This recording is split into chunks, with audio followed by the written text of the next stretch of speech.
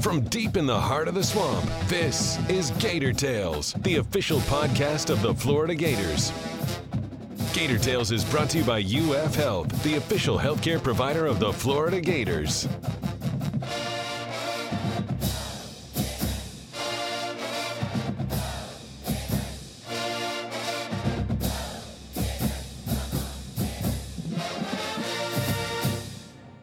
Welcome to Gator Tales. I'm your host, Adam Schick. Desperate teams can often be the most dangerous, and for a squad clinging to the bubble as the calendar flipped to February, the Gators grabbed a monster victory against second-ranked Tennessee on Wednesday, the first signature win of the Todd Golden era.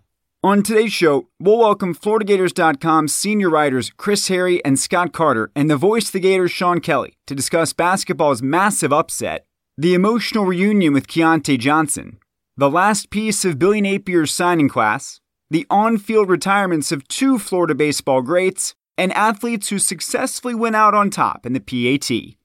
Then, basketball's Will Richard joins us to share the impact playing against Keontae had on him and his teammates, how he developed his sweet stroke, and what prepared him to jump from a mid-major to the SEC. But first, it's time for the Gator Roundtable presented by Pet Paradise. Pet Paradise is your complete pet healthcare destination with resort-style day camp, overnight boarding, professional grooming, and compassionate veterinary care from New Day, all located under one roof to serve pet fanatics like you. Book today at PetParadise.com, the official pet care provider of the Florida Gators. Let's get this roundtable opened up. We've got FloridaGators.com senior writers Chris Harry and Scott Carter, and the voice of the Gators, Sean Kelly, with a lot of things to discuss. But obviously, we're going to start with what happened most recently, and without question, the most significant development of the season for the men's basketball squad, and that is their huge upset against second-ranked Tennessee in the O-Dome on Wednesday. Chris, this was a team coming off of a really tough loss against Kansas State when they were pretty thoroughly dominated, and yet against Tennessee, they came out the aggressor, and save for a small stretch in the second half, they led and controlled this game and ultimately got a huge victory that kind of changes the trajectory of their season. Well, Adam, I think what you saw was a game where going in, Tennessee is billed as the best defensive team in the country. And I'm not saying that anybody was slighting Florida in that regard, but let's not forget Florida was the 8th ranked defensive team in the country. One team played to their numbers tonight. The other played far lesser to its numbers. I mean, Florida. I mean, defensively they were sensational. You would expected Tennessee to be sensational, but here's Florida, which has really been struggling offensively, and certainly did in the loss at Kansas State just a couple nights ago. But then here's a Tennessee team that's allowing 34.5% per game. They're averaging 22% allowed from three-point range. They're giving up 54 points a game. Okay, what does Florida do? They shoot 43, almost 44% for the game. So that's almost 8-9 points better than what Tennessee is usually getting. 35% from the three-point line. They made 7 from back there. 12 points, 13 above that, and they score 67 points in this 67-54 win. They really put it all together. But one of the more impressive things that they did, Adam, was they had to take a shot to the face midway through the second half. They were up 17-4 out of the box. They finally started a game against an SEC opponent really fast. They punched first this time.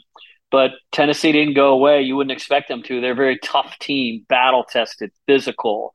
They chipped away at the lead, and not only took the lead, but a couple three-pointers from Zagai Ziegler midway through the second half. All of a sudden, they're down 6.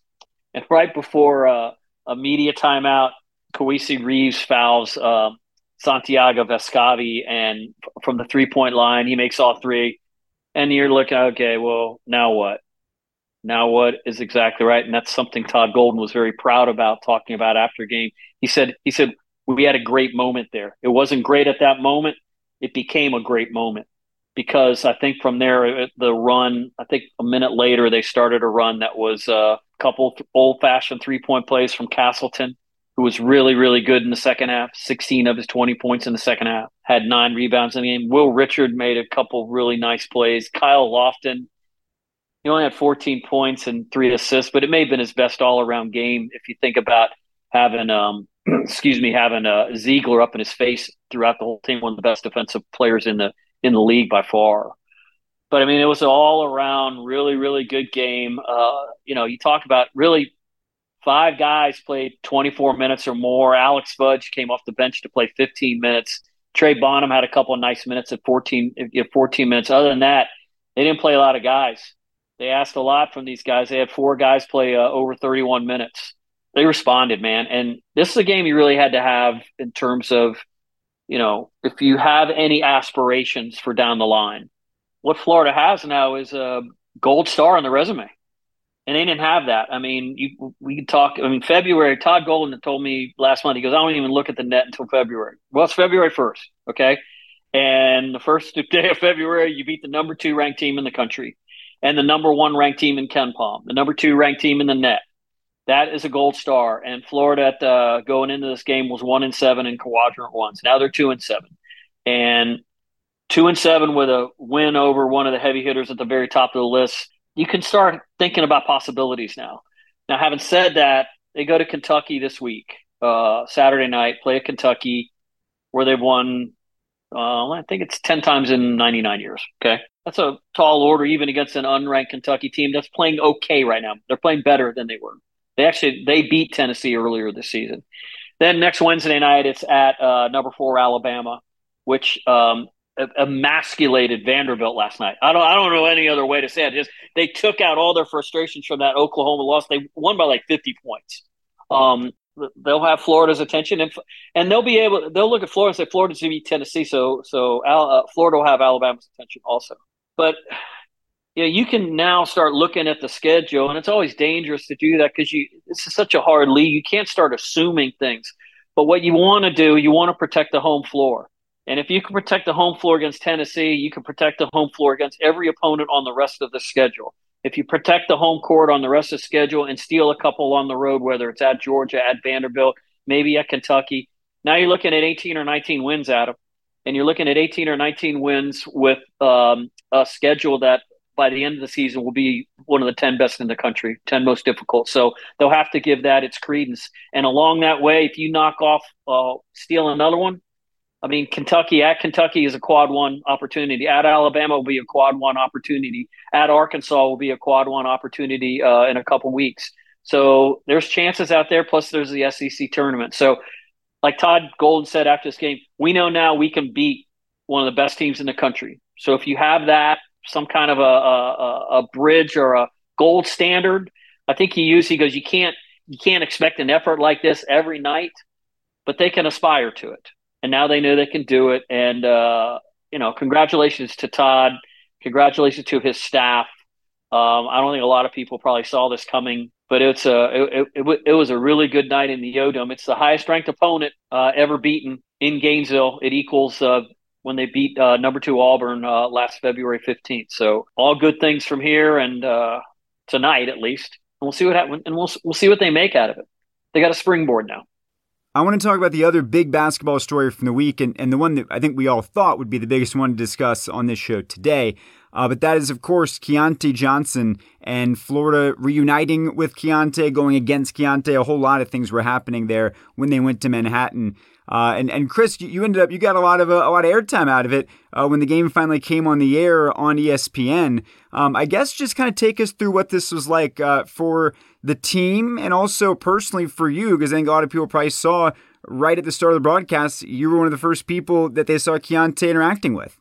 Denver Parler and I were standing in the tunnel or at the entranceway to the tunnel when Keyontae, he was the last one to come out of the lock. And he took his time to come out.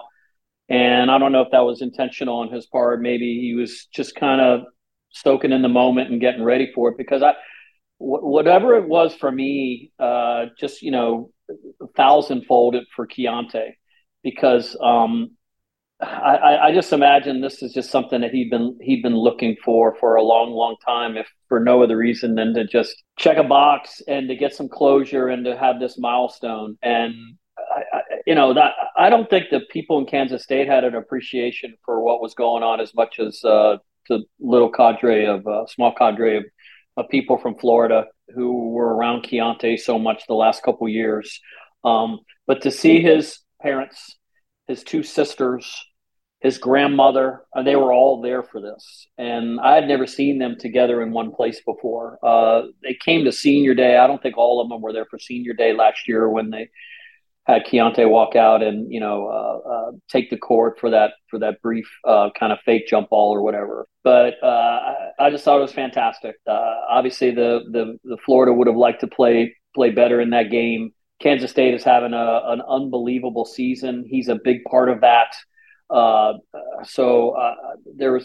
was my first trip to Manhattan, Kansas. I was very impressed with it's a very quaint, really kind of cool campus. The weather was beautiful when we were there. So the trip, with the exception of the outcome of the game, turned out was really, really good. But the whole Keontae had a double-double. He missed a dunk. I think he kind of shrugged that off, which was kind of cool. From his standpoint, I'm not sure that it could have gone much better. But I would imagine he'll remember maybe beating Kansas State with a last-second dunk on an alley-oop a lot more than maybe he'll remember this game. But personally, with his parents and all the people there, really, really really, really special day. Glad I was there to see it. And I think I speak for some people who were around a lot last year when I say I'm glad it's behind us also. I got to witness all this as kind of almost as an outside observer. Yes, I'm a Gator now, but I was not a part of the Keontae Johnson era of Florida Gators basketball, but just different things really stood out to me. One was the most unique handshake line I've ever seen post-game, to where Keontae with his former teammates had not missed a beat with their individualized greetings for each other. And then to see them all take a picture together at the end of the game was quite inspirational, I think, for all of us that have to remember that sports bonds us in a much different way than just what jersey you're wearing. And so to get to see that, but also, as Chris mentioned, whether it be Chris or his former teammates, certainly Duke, Warner, the trainer, there was a sense of relief. There was a moment to move past that I think was done in a gracious and graceful way this past Saturday. While most of the football activity for signing day happens now in December, technically, February 1st is this Wednesday. This is National Signing Day. There aren't a lot of big names left on the board, but Florida has added a little bit. Scott, can you tell us about today's additions to the class? Yeah, the only addition really is Caden Jones, the offensive lineman from New Orleans, played at De La Salle High down there. And he fits the mold. We've talked about it on this podcast the last week or so. Billy Napier loves big offensive linemen. This guy checks in, depends on which site you look at. He's either 6'7" or 6'8", and about 330 pounds. So another huge addition to the offensive line. And, this guy played in the Under Armour All-American game and announced his commitment on that day back in early January. It's an interesting coincidence that Montrell Johnson last year had Osiris Torrance blocking for him in the Gators run game. The two of them were together at Louisiana Lafayette. Montrell is also a De La Salle Crusader, and I'm sure at some point these two young men were involved in the Crusader run game in the city of New Orleans. So for back-to-back years, Montrell Johnson will have a Crusader with him, perhaps on the field at the same time at the college level. The more you know. Scott, as we've noted multiple times, this does not mean by any stretch that the class is complete or that Florida won't have any more additions before we see them on the field in September. This is just the last window for signing high school athletes. However, more transfer portal activity can take place at any time, correct? Yeah, there could be some more this summer. Their scholarship total is, I don't know exactly what it is, but it's right near 85, so they don't have many spots left, but there's always potential for attrition through the summer. So I think that's just the new world. It's always been somewhat a part of the summer landscape in college football, but never more so than than the era that we're in now. So, yeah, that could change. But as of right now, you're looking at 31 new players since basically the end of last season. That's 10 transfers, 21 signees. So right around there. And, they had a lot leave. So they had a lot of space, a lot of holes to fill. And it's going to be a totally different Florida team than the one that ran onto the field against in the Las Vegas Bowl. Certainly a lot different than the one that will open against Utah this fall than the one that opened last fall against Utah. So the transition's in full bloom. Yeah, no question. I want to turn our attention now to a couple of comings and goings. One of them that is on their way out of the sport of baseball would be Darren O'Day, a former Gator who had a very long major league career, and one of those guys. I actually had a few opportunities to play with the Braves, but you kind of just heard his name. He was always around. I'm sure he made a very nice living and has done well for himself. And someone who's been in the league for so long, you might forget that he at one point was a Gator. Yeah, he was a former walk-on at Florida, believe it or not, and worked his way into the major leagues. And he lived in that anonymous role of middle reliever for much of his career. And unless you're, back in the day, maybe some of those guys were known more. But in today's game, so many pitchers come and go during the course of a season that to establish yourself in that role for 15 seasons, you have to not only be a good pitcher, be a good teammate. The guy just, lived I think a good life away from the ballpark. He made a name at Florida here a couple of years ago when he donated a nice financial gift when they built the new stadium. And there's a bullpen out there named after him. So he cares about the program, cares about the Gators, still follows them, comes to a game, when he gets a chance in the spring. So, 15 years. One thing that kind of surprised me. I mean, that's the longest any former Florida player, tied for the longest, has ever played in the majors, with Mike Stanley and David Ross, a couple of former catchers. And, of course, Ross now manages the Cubs. So, yeah, Darren O'Day, pretty nice career. Where does he fit all-time Gators in the major leagues? Is he top 5? Well, for longevity and for what he accomplished. I mean, he was never an all-star, and obviously that role, you're a relief pitcher. You're not going to grab the headlines of position players. In the pitching side of it, I would say he's in the top 5. I don't know about all-around position players with Brad Wilkerson and Robbie Thompson, and I think Pete Alonso is going to change all that by the time he's done. I think he's going to be safely at number 1 if he stays healthy. Yeah, no question. Pete Alonso is on that trajectory. Speaking of former Gator catchers, you brought up David Ross. Transition here. Mike Rivera, who is a much more recent Gator than the guys we were just talking about, he is coming back to Gainesville to be part of the coaching staff. Can you talk about Mike Rivera's return and what it means to have someone who pretty recently was a leader for that program in this new role? Yeah, when they won the College World Series in 2017, I mean, Mike Rivera was, that famous image of him catching the last out, running out to the mound. That's the one that ran on the front of, I know, the Omaha newspaper. And the next day, the Gators collected a lot of those and brought home. But, when you look at Kevin O'Sullivan's tenure, and he's a former catcher, I think Mike Rivera is probably one of his all-time favorite players because he's certainly one of the headiest players he's ever coached. They were always on the same page, calling a game with the pitching staff.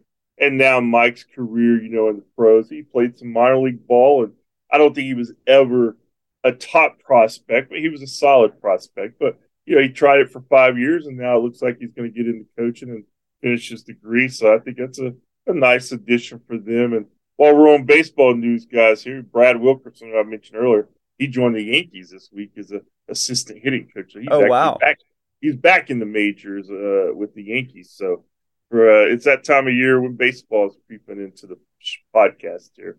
By the way, not only is Mike returning to finish his degree, he will be a new father within the next 30 to 60 days, I have learned. And the current players are thrilled to have him, especially that group of catchers right now, where they're kind of young in that room. They have, obviously, the veteran returning as the starter, but they've got young catchers that need to be developed, and they're thrilled to have Mike around them all the time now. And Sean's killing it with the factoids today.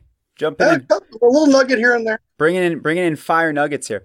Moving on to our PAT, which was inspired by a video I saw this morning when I woke up of Tom Brady sitting on the beach announcing his retirement, determined not to let Adam Schefter scoop him this time around. Took all the drama out of that. I don't really want to talk about Tom Brady so much because we've done that enough. But what I'm more interested in is the idea of athletes going out on top. Clearly, well, I guess I shouldn't say clearly, but it did seem that was Brady's whole idea with continuing when he came back last year was, he didn't want to go out the way he did, wanted it to be, riding off in the sunset. And ultimately that wasn't meant to be. And it went pretty poorly in a lot of ways, but very few athletes are able to do that. So it made me start thinking about which guys over the years have successfully done it. I don't think the list is very long, but I'm curious which ones stand out the most to you. My initial thought was Stan Musial, who in his last career at bat hit a line drive RBI base hit. It was at home, and it gave him the exact same number of hits at home as he had on the road. No one else has done that in Major League Baseball. But he did not win a championship that year. The Cardinals finished second, back when only the division winner went to the postseason. So I thought, in the spirit of Adam's lob up for us here to smack out of the park, I turned to two different sports. Three guys came to mind. I hope I don't steal anybody's here. If I'm not mistaken, John Elway won a Super Bowl on his way out to end his career. Correct. And then in basketball, both Tim Duncan and Bill Russell won championships, I believe, in their final seasons. Duncan's would have been his fifth. I can't remember what number Russell's was. I guess it was his 11th if we're going on number of championships that Russell won. Unfortunately, obviously, he passed this past year in 2022. But those were the names that came to mind. I know I'm leaving off a few that my colleagues will pick up for us. So I will say, Sean, that this is somewhat open to interpretation. I mean, ideally, yeah, you go out winning a championship, but I think you could also view it a little bit differently in someone who maybe, because I have something that I'm saving. I don't want to, if someone else is going to use it, I don't want to blow it here. But I do think it's somewhat open to interpretation on what it means to go out on top. It doesn't mean you're the Super Bowl MVP, but maybe that tips it a little bit as to what I'm thinking about. We'll see. Well, the one that I remember, and it's only because I was covering hockey at the time, was Ray Bourque back in 2001. Mm-hmm. That was a big, big story. He played for, I think, 21 seasons with the Bruins. Never won a cup with Colorado, and they win the cup in 2001. And I mean, that was a moment where it actually transcended the NHL world. I mean, it was a big sports story, and Bourque was one of those guys and one of the good guys. Paid his day. And, John Elway came to mind, as Sean mentioned. Peyton Manning had a very similar end. Didn't have a great Peyton Manning season. He was terrible that year. When you had Von Miller and that defense, and they had a running back who was pretty good, and now his name is slipping me. But, he went out with a championship, and that's one of the recent ones. But, when you pose this question, I'm like, I did a little research, and one that I kind of forgot about because he played defense. But, man, not only was it a perfect ending, but, dude, this guy has, I think, become a lot more famous after that. Michael Strahan, he never won a Super Bowl, and he wins it in the last year. Oh, yeah, they beat Tom Brady and undefeated Patriots. And then, of course, he retires, and now we know him. My kids probably never know he plays football, but they always ask me, who's that guy with the gap tooth? I see him here, I see him there. And so, he's done pretty well for himself post-football, guys. Have I ever told you guys my Strahan story on here? I've not, Adam. No? Okay, a quick Strahan story. So back in the day when I was out at a fight with my dad who worked for HBO, so it was in boxing, Michael Strahan was at one of the parties out there, and I was excited. And I was probably like 15 or 16. And I went up to him and asked for a picture. I said, hey, can I get a quick picture? I'm like, it's Michael Strahan. It's the nicest man in America. And then my dad was fumbling with the camera because at the time you still had to use cameras instead of phones. And then Strahan kind of looked at me and said, I thought you said this was going to be quick. And I was like, oh man, I don't even want a picture with you anymore. So this is a reminder. This is why you should be nice to everybody all the time, because all it takes is one bad moment. And now for the rest of my life, I have a bad impression of Michael Strahan because he wasn't nice to me when I was a teenager. So, do you think maybe it's not a coincidence that? Are you suggesting that Strahan has been nice to everybody else throughout history except for me? I'm just throwing that out. Rocky Marciano went 49-0 and died in a plane crash. Okay, I would say he went out on top. Maybe that wasn't his intent. Sandy Koufax, I think, won like 27 games, had a 1.75 ERA and 300 strikeouts, and he retired. I guess he had arm issues at the time. Jim Brown is one that just jumps out. Now, these are all before like I was a passionate sports fan, but Jim Brown had 1,500 yards in a 14-game season and walked away to be a movie star. Obviously, in our time, it's been more along the lines of Elway, of course. He didn't just win a Super Bowl. He won 2 in a row and retired.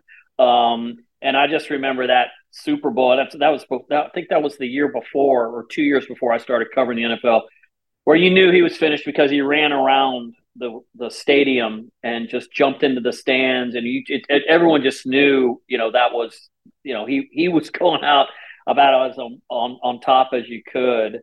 And I think that was around the same time Barry Sanders retired.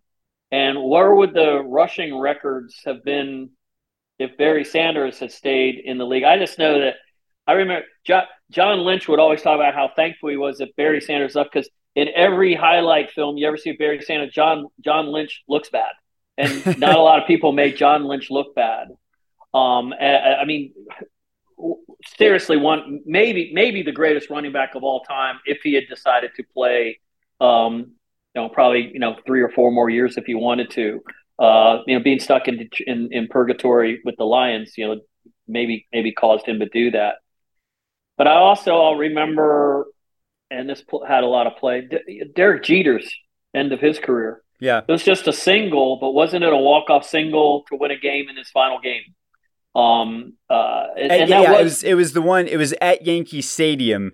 Because then his final game was in Boston. I think his last at bat was like an infield single. It was a swinging bunt infield single. But his last Yankee Stadium at bat, I believe you're right, was a walk-off hit. Mm-hmm. Well, the one my dad always talked about, and he was a manager of my team I watched growing up, Ted Williams hit a home run in his last at-bat. Did he really? Of his career, yeah. Huh. And still refused to tip his cap. which makes him a horseman, Scott. Yes, he's a true horseman. But probably still the people. I don't know what people thought. He's the greatest hitter of all time. I think the numbers probably suggest that. But I think he was 41 when he retired, and Lord only knows the numbers he would have put up had he not spent, I believe, 5 seasons in his dead prime in World War II and then again in Korea. So I just probably overstayed my welcome on this particular subject. But those are ones that come to my mind. Okay, here's mine. No one said it. I know it was in a losing campaign and a terrible season, but how about at 37, Kobe's final game scores 60 points and basically can't miss the entire night? It's a great one. Why not? Great. Individual went out. The team did not go out on top, but I just remember watching that, and it's the most insignificant game I can remember watching. It was a terrible game. It meant nothing except for Kobe, and he just went off. It was wild. Well, I mean, that night it meant everything. Right, that is true. That was the biggest story in sports that night, and that's a fantastic one. I'm surprised that we didn't remember that one. Good call. I thought you were going to say you're surprised that I came up with it. You took a different approach, so I appreciate the way that you slanted that there. I'm sure that our listeners have their own as well. But for now, the roundtable is closed. Thank you to all 3 of you, and we look forward to talking to you next week. Thanks, Adam. The transfer portal has led to the rapid breakdown and reconstruction of rosters throughout college athletics. But it's most drastically felt in the sports with the smallest rosters. This is why, despite being less than a year removed from his departure, only a few of the current Gators actually played with Keontae Johnson. But stepping back to see the big picture, his story impacted everyone in the game of basketball, including Will Richard. The sophomore transfer from Belmont just arrived this season, and when we spoke to him in the aftermath of the Kansas State game, we began by asking about the emotional toll the trip to Manhattan took on the Gators. I mean, I know it's really big for the guys to be able to go back and play against them. I mean, they've been together with them for a long time. So for me, I don't have the same interaction with them that they did, of course. But I mean, it was really special to see him back on the court after all that happened and stuff. So I'm just proud to see him doing what he's doing right now. Yeah, I saw afterwards, Collins said he posted something on Twitter. Basically, it was like a picture of them hugging and said, some things are bigger than basketball. When you go through something like this, where you have a story like that, what does that do to sort of reset you and remind you of of priorities about kind of like where basketball fits into the bigger picture? Yeah, I mean, for me, it just shows me how blessed I am to play this game. I mean, it could end just like that. So just seeing him being able to come back on the court, it definitely puts things in perspective and just shows me that I need to appreciate every time I get to step on the court. Let's rewind all the way back to the beginning for you now. Can you tell us about your family, where you grew up, and kind of the very early years as we progress through your journey? Family, real close. We got a mom, dad, older sister, older brother. We grew up I grew up in a few different places. So I was born in Washington, Pasco, Washington. Moved to South Carolina. That's where a majority of my family's from. Then we moved to Ottawa, Tennessee. It's probably like 30 minutes from Chattanooga, and then I moved to Atlanta, Fairburn. So I would say Fairburn is probably the place that I feel like raised me the most because that's where I really grew up at. But I've been a couple of different places. So you kind of started north and just kept going further south, right? Yep, that's true. Yep. You're gonna end up in the Keys, I guess, is where this is headed. Yep. So where did basketball come into play for you? At what point did you start playing, and when did it become a big part of your life?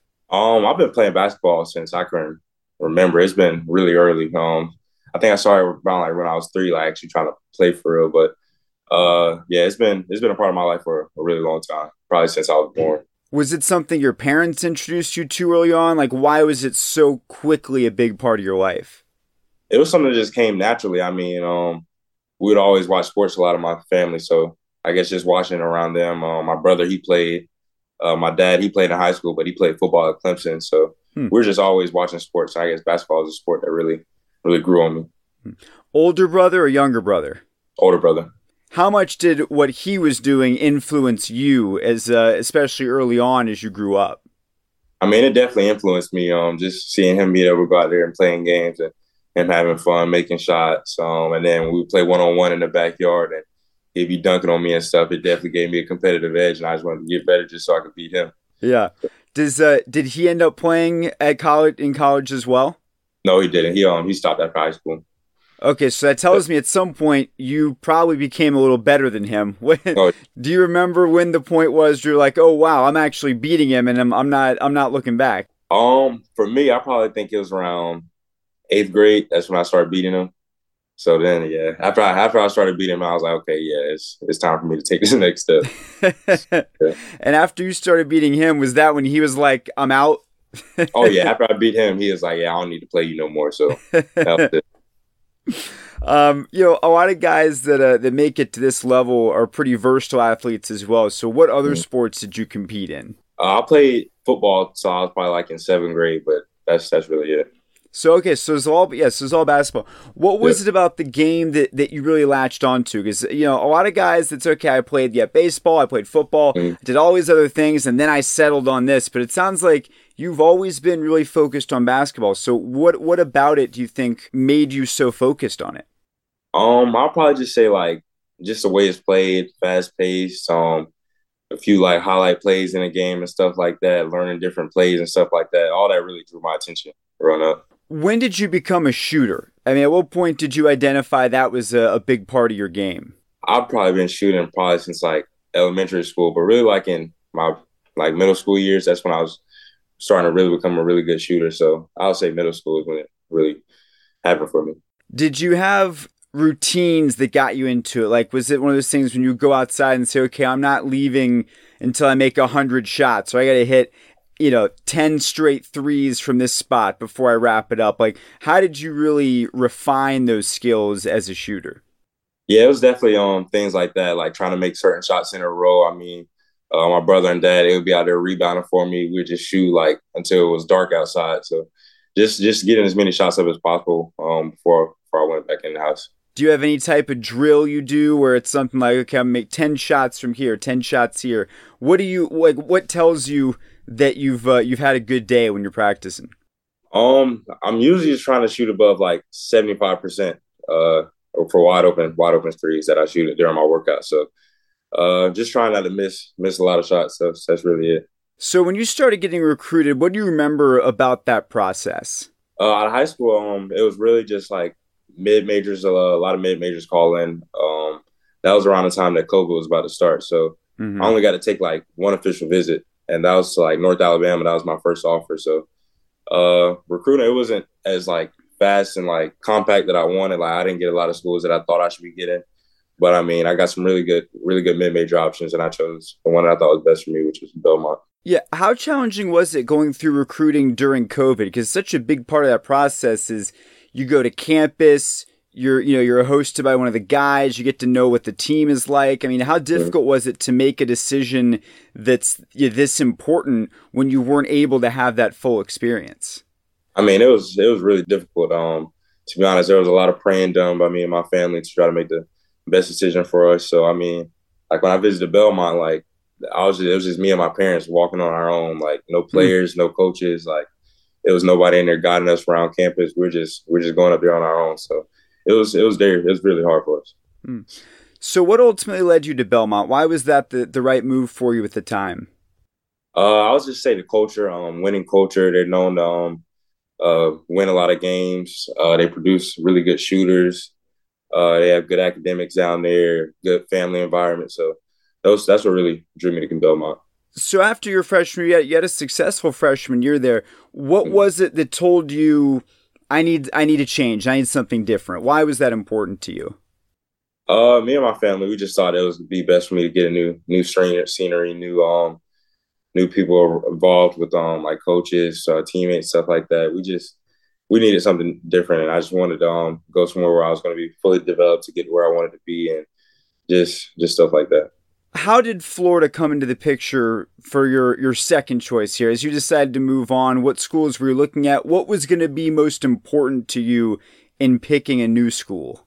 What I was really looking for was really a really good relationship with the coaches. I just needed to have like coaches that I could trust, that trusted me. I could talk to them about anything. I ended up looking for a family feel, good playing style, good academics, of course, and just somewhere that wasn't too far away from home. So transferring over when there's also a coaching change happening, what about Coach Golden and his plan really spoke to you? I would just say, like, Coach Golden, he reached out to me probably the first day I hit the portal. And we talked every day and since I committed. So just him and how much he was in contact with me showed how much he wanted me. I would say he called me. It wasn't even like our conversation wasn't if he was like my coach. We were talking as like he was like a mentor to me. So just seeing the way he talked to me and like how he interacted, that was really huge for me. And I knew that he had the best interest for me. From an outsider perspective, we've heard a lot about analytics and the role that plays for this coaching staff, for the program. How has that been translated to the players? Like, in what way are they using the data they're collecting to make meaningful recommendations to you or to help mold what you're doing on the court? How is that factored in at this point? I mean, it's been really good for us. I mean, just seeing what shots we're getting that have been good shots for us. I mean, stuff that we're doing on defense that has been helping us to win games and stuff like that. Like certain keys and percentages that help us win games, is like turning the ball over less than 15%, being 8+ on the rebounds and stuff like that. It's just little things like that. And what I like about the analytics, like we would think that it's like going to make us select certain shots and like not be able to play free, but they've done a great job of letting us play free within the analytics. So it's been good for us. That's interesting. What's the most surprising thing you've learned about even your game or maybe the team overall from those analytics? Like in what ways did they show you data that you're like, wow, I wouldn't have thought that? For me, it's like we have like 3 different keys, like what I was talking about with the turnovers, rebounding, and then like I think I forgot what the other one is, but like if you get those 3 games, like you're almost like certain to win the game. So it's crazy that the games that we've gotten all 3, like we won the game by a good amount. So just seeing how those 3 keys actually mean so much to winning games. You mentioned a little while ago, most of your time spent growing up was around Atlanta. I'm curious, as someone also from Atlanta who went to Florida, what was the reaction of friends and family when you said you were going to be a Gator? Because I bet there was a good number of Bulldogs in your orbit there. Yeah, I mean, for my immediate family, they were happy. But there was definitely some people around us that were a little questionable about that. Georgia's like an hour away from my house, so there's definitely a few little comments, but everybody else loved it. Yeah. Belmont is a pretty, for those who don't know, it's a pretty small school. Obviously, going from that type of school to Florida it's like night and day in terms of the difference. Mm-hmm. What were the biggest adjustments you had to make from not even talking basketball, just from a life, from a school standpoint? What was that change like going from a Belmont to Florida? For me, I mean, it wasn't that much harder. I'll probably say the biggest thing for me is like the distance I had to walk to class. Like I've never had to walk 25, 30 minutes just to get to one class. So at Belmont, it was probably like a 5-minute walk. So I'll just say like difference. I mean, it's a lot more people and stuff like that. So just like class size and stuff like that. That's been the biggest thing for me. What are your favorite spots on campus outside of the complex where you spend a lot of your time? When you're hanging out, when you have a chance to just relax, like what are the spots on campus you most like to go to? I usually walk around like Wrights Union. I go to Turlington. That's the majority of it. I really just walk around those places. I like to go to Starbucks and Wrights, so that's usually my spot. I'm sure there's a few other people that have that same idea, right? Yeah, for sure. Have you established any athlete preference? Like, hey guys, I'm a basketball player. I need I can't wait 20 minutes for a coffee right now. No, I don't use that one. I usually just wait. I have no problem with it. Now you're like, yeah, it's actually not a terrible idea. You might use it now. Yep.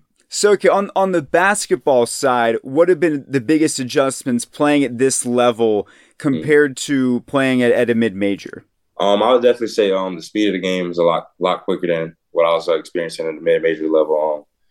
Obviously, guys are a lot more athletic, a lot faster, quicker, and jump higher. So I'll just say speed of the game and athleticism was two big differences that I had to get adjusted to, and just learning that like I'm not going to be the most athletic guy, so I got to be smarter than them, like watch more film and stuff like that to make sure that I can make up for that. What athletes do you look up to the most? There's certain players that you've sort of modeled your game after, like I want a piece of this guy, I want to do a little bit of this. What is your what's your composition in terms of athletes you look up to? I really like watching like Klay Thompson and Mikal Bridges. I just like their long wings that play defense. They can shoot the ball, score it, and do all of that. So I really like watching those two guys. So it's probably the main two. Who is your favorite athlete of all time? Who's a guy, it could be any sport, someone you've always looked up to and sort of sets the tone for what you want to be if you can? Probably LeBron. LeBron's definitely my favorite. I feel like everybody says LeBron when I ask them that question. Besides being LeBron, what is it about LeBron that you like so much? What speaks to you?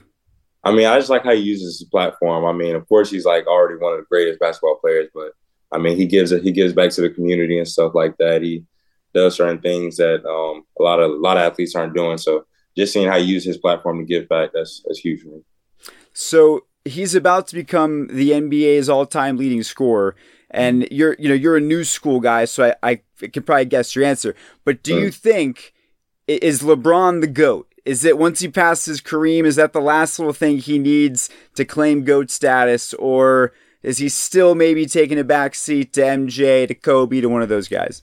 For me, I think yes, but I mean, I didn't grow up watching MJ and stuff. Right. I grew up watching LeBron, so of course that's going to be my answer. So yeah, I think LeBron is as well. Do you think your teammates would all agree with that? Is that a consensus, do you think, for LeBron? Yeah, I think it is, for sure. So, okay, when you're not on the court, when you're not practicing, when you're not in school, what are some things you like doing when you have a chance to step away from all of those commitments that you do have? So I'm real laid back. I sleep a lot of my free time, watch Netflix, play video games, hang with my friends. I'm definitely trying to get it more into golf because I heard that's kind of relaxing. So I'm going to try to get more into that after the season. But those are probably the main things. It's only relaxing if you're good at it, I've found. Otherwise, otherwise it just makes you really, really angry. Yeah. Who told you that golf is a good thing to help you relax? My dad. My dad, he plays. So he's saying it's a good thing that helps him get his mind off work and all that. So I told him I definitely start trying it with him. How far have you gotten? Have you done anything yet, or are you still like just thinking about starting?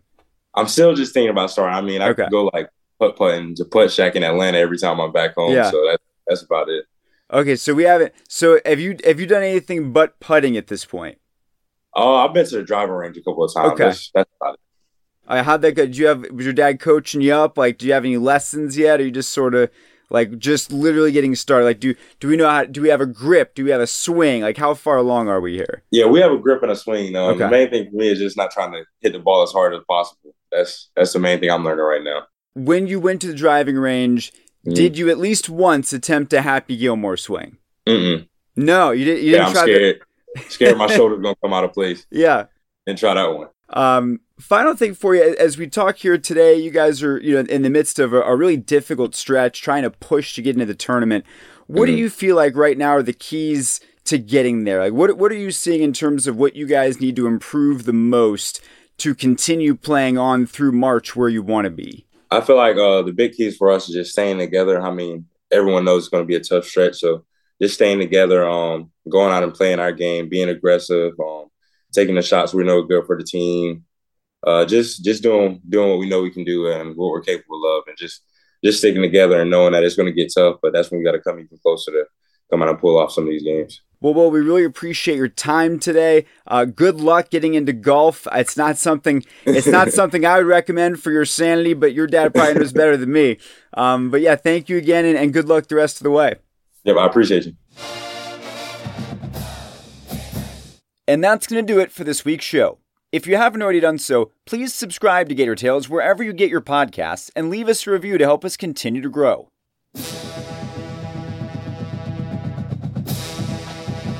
Be sure to keep track of all of the orange and blue action by visiting FloridaGators.com, then come back here every Thursday during the athletic season for an all-new episode. Until then, I'm Adam Schick. Thank you so much for tuning in to Gator Tales.